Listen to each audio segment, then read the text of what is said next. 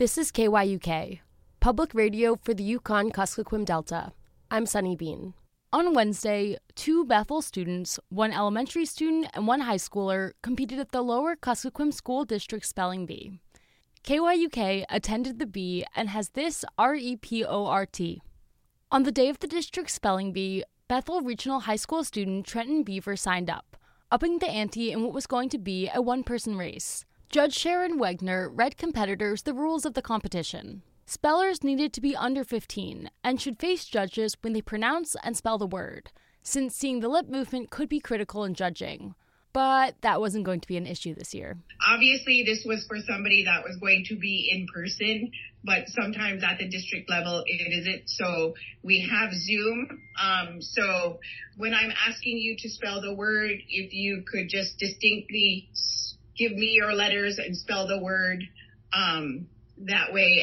And you're audible, meaning you're loud enough for us to hear. The virtual competition kicked off at 2 p.m., and words were given to the 2 students in rounds. Once a participant got a word wrong, it would go back to the other student. If that student got the next word right, they would win and move on to compete for a spot in the state competition. The bee started with the word dazzle, given to Gladys Young elementary student Cameron Foss. To impress deeply, overpower, or stupefy with brilliance. I have practiced the piece for weeks and was sure it would dazzle the audience at the recital. Please spell the word dazzle. Dazzle. D-A-Z-Z-L-E. Dazzle. During the second contender, Trenton Beaver's first word, Bethel's notorious internet issues broke up the feed. I heard you, but Oh, yeah. Let me reread it again because it just said that your connection was unstable.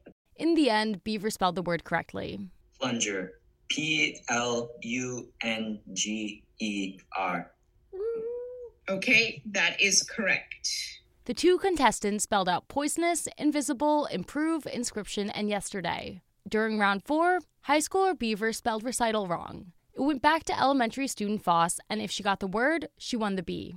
So this next word that is on the list for Cameron is the anticipated championship word. If she spells this word correctly, then she will be winning the district spelling bee. Foss's word was delegation. Delegation. D-E-L-E-G-A-T-I-O-N.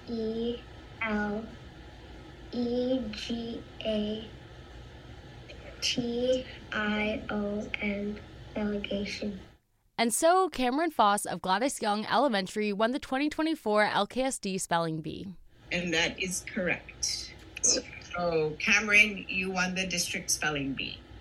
Congratulations. I know it was only 5 words. So my suggestion is you continue to keep practicing.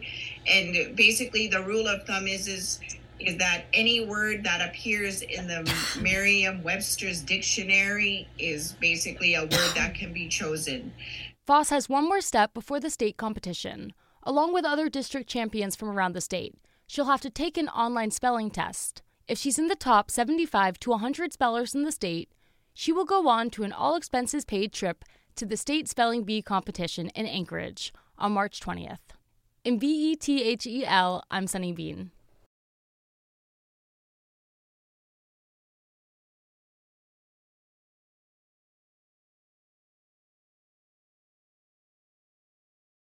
Two weeks of bitter cold temperatures in Bethel and the surrounding region have solidified conditions for truck travel on the river. Kuskokwim Ice Road crew leader Mark Leary called in to KYUK's Talkline show on Friday to share a report.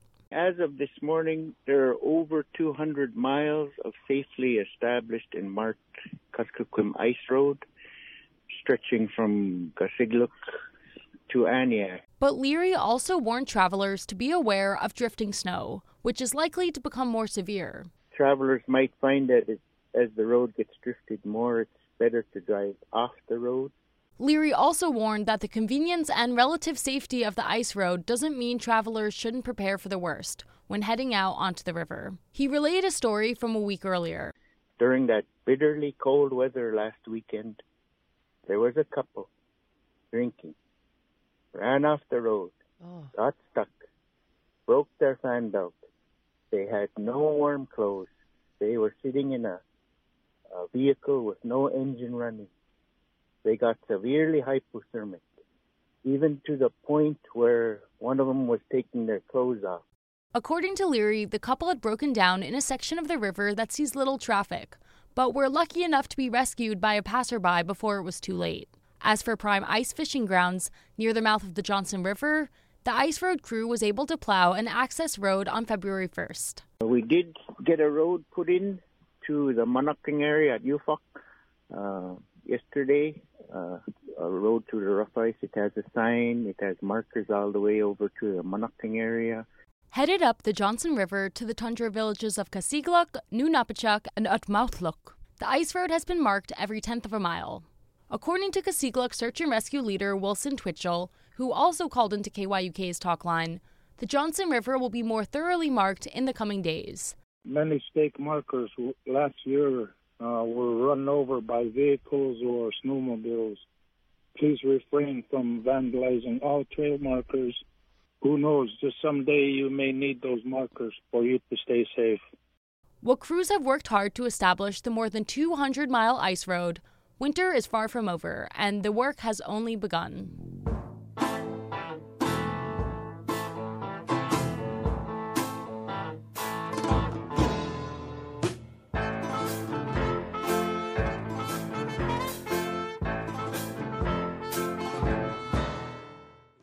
Late last week, the 2024 VFW Post 10041 basketball tournament took over Bethel Regional High School's gymnasium for 3 days of junior varsity basketball games. On Thursday, the first day, the JV girls basketball team from Calskag beat the Tuxuk Bay Islanders 37-26. But on the boys' end, the Tuxuk Bay Islanders took the win, beating the Calskag Grizzlies 87-41. That same day, the JV Queefluck girls team trounced the Lady Antioch Half-Breeds 64-25, but the Antioch's boys team just scraped out a win, beating the Queefluck boys 73-72.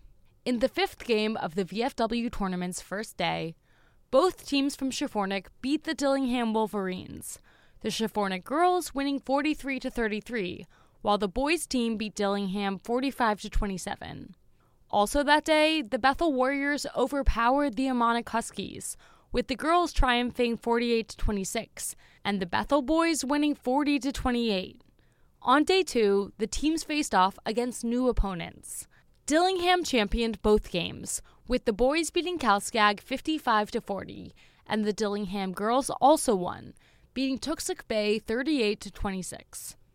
Queefluck boys and girls both won on day 2, with the girls' team beating Bethel 40-15, and Queefluck boys beating Amonic 51-45. Meanwhile, the Amonic girls also lost to the Antioch Half-Breeds 46-51, and Bethel boys brought it back for the school, beating Antioch 50-46. The Chafornik Shamans dominated on their second day. The girls beat the Calskag Grizzlies 59-28, while the boys won 83-41. On the final day of the VFW tournament, both Amonic games went into overtime to finish. The Tuxuk Bay girls went into overtime against the Amonic Huskies girls team, tying 38-38 before the Tuxuk Bay Islanders took the final point, winning the game. Meanwhile, the Amonic boys won in overtime with a 68-60 victory over the Calskag Grizzlies. That day, the Dillingham girls won and the boys lost, with the Dillingham Wolverines beating the Antioch boys 48-31, and the Dillingham girls losing 44-51 to Queefluck.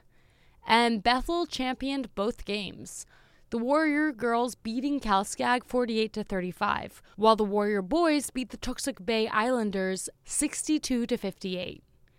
The Antioch JV boys beat the Chafornik Shamans 66-48, while the Chafornik girls JV team won 49-45 against the Queefluck girls. The varsity teams were tied up in Seward in the Seahawks Classic tournament. Those results will be coming soon.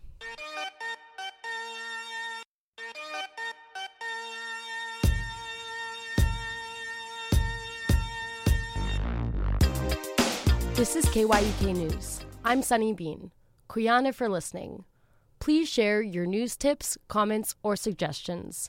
You can email us at news@kyuk.org or message us on Facebook. And stay tuned for News Uktune coming up.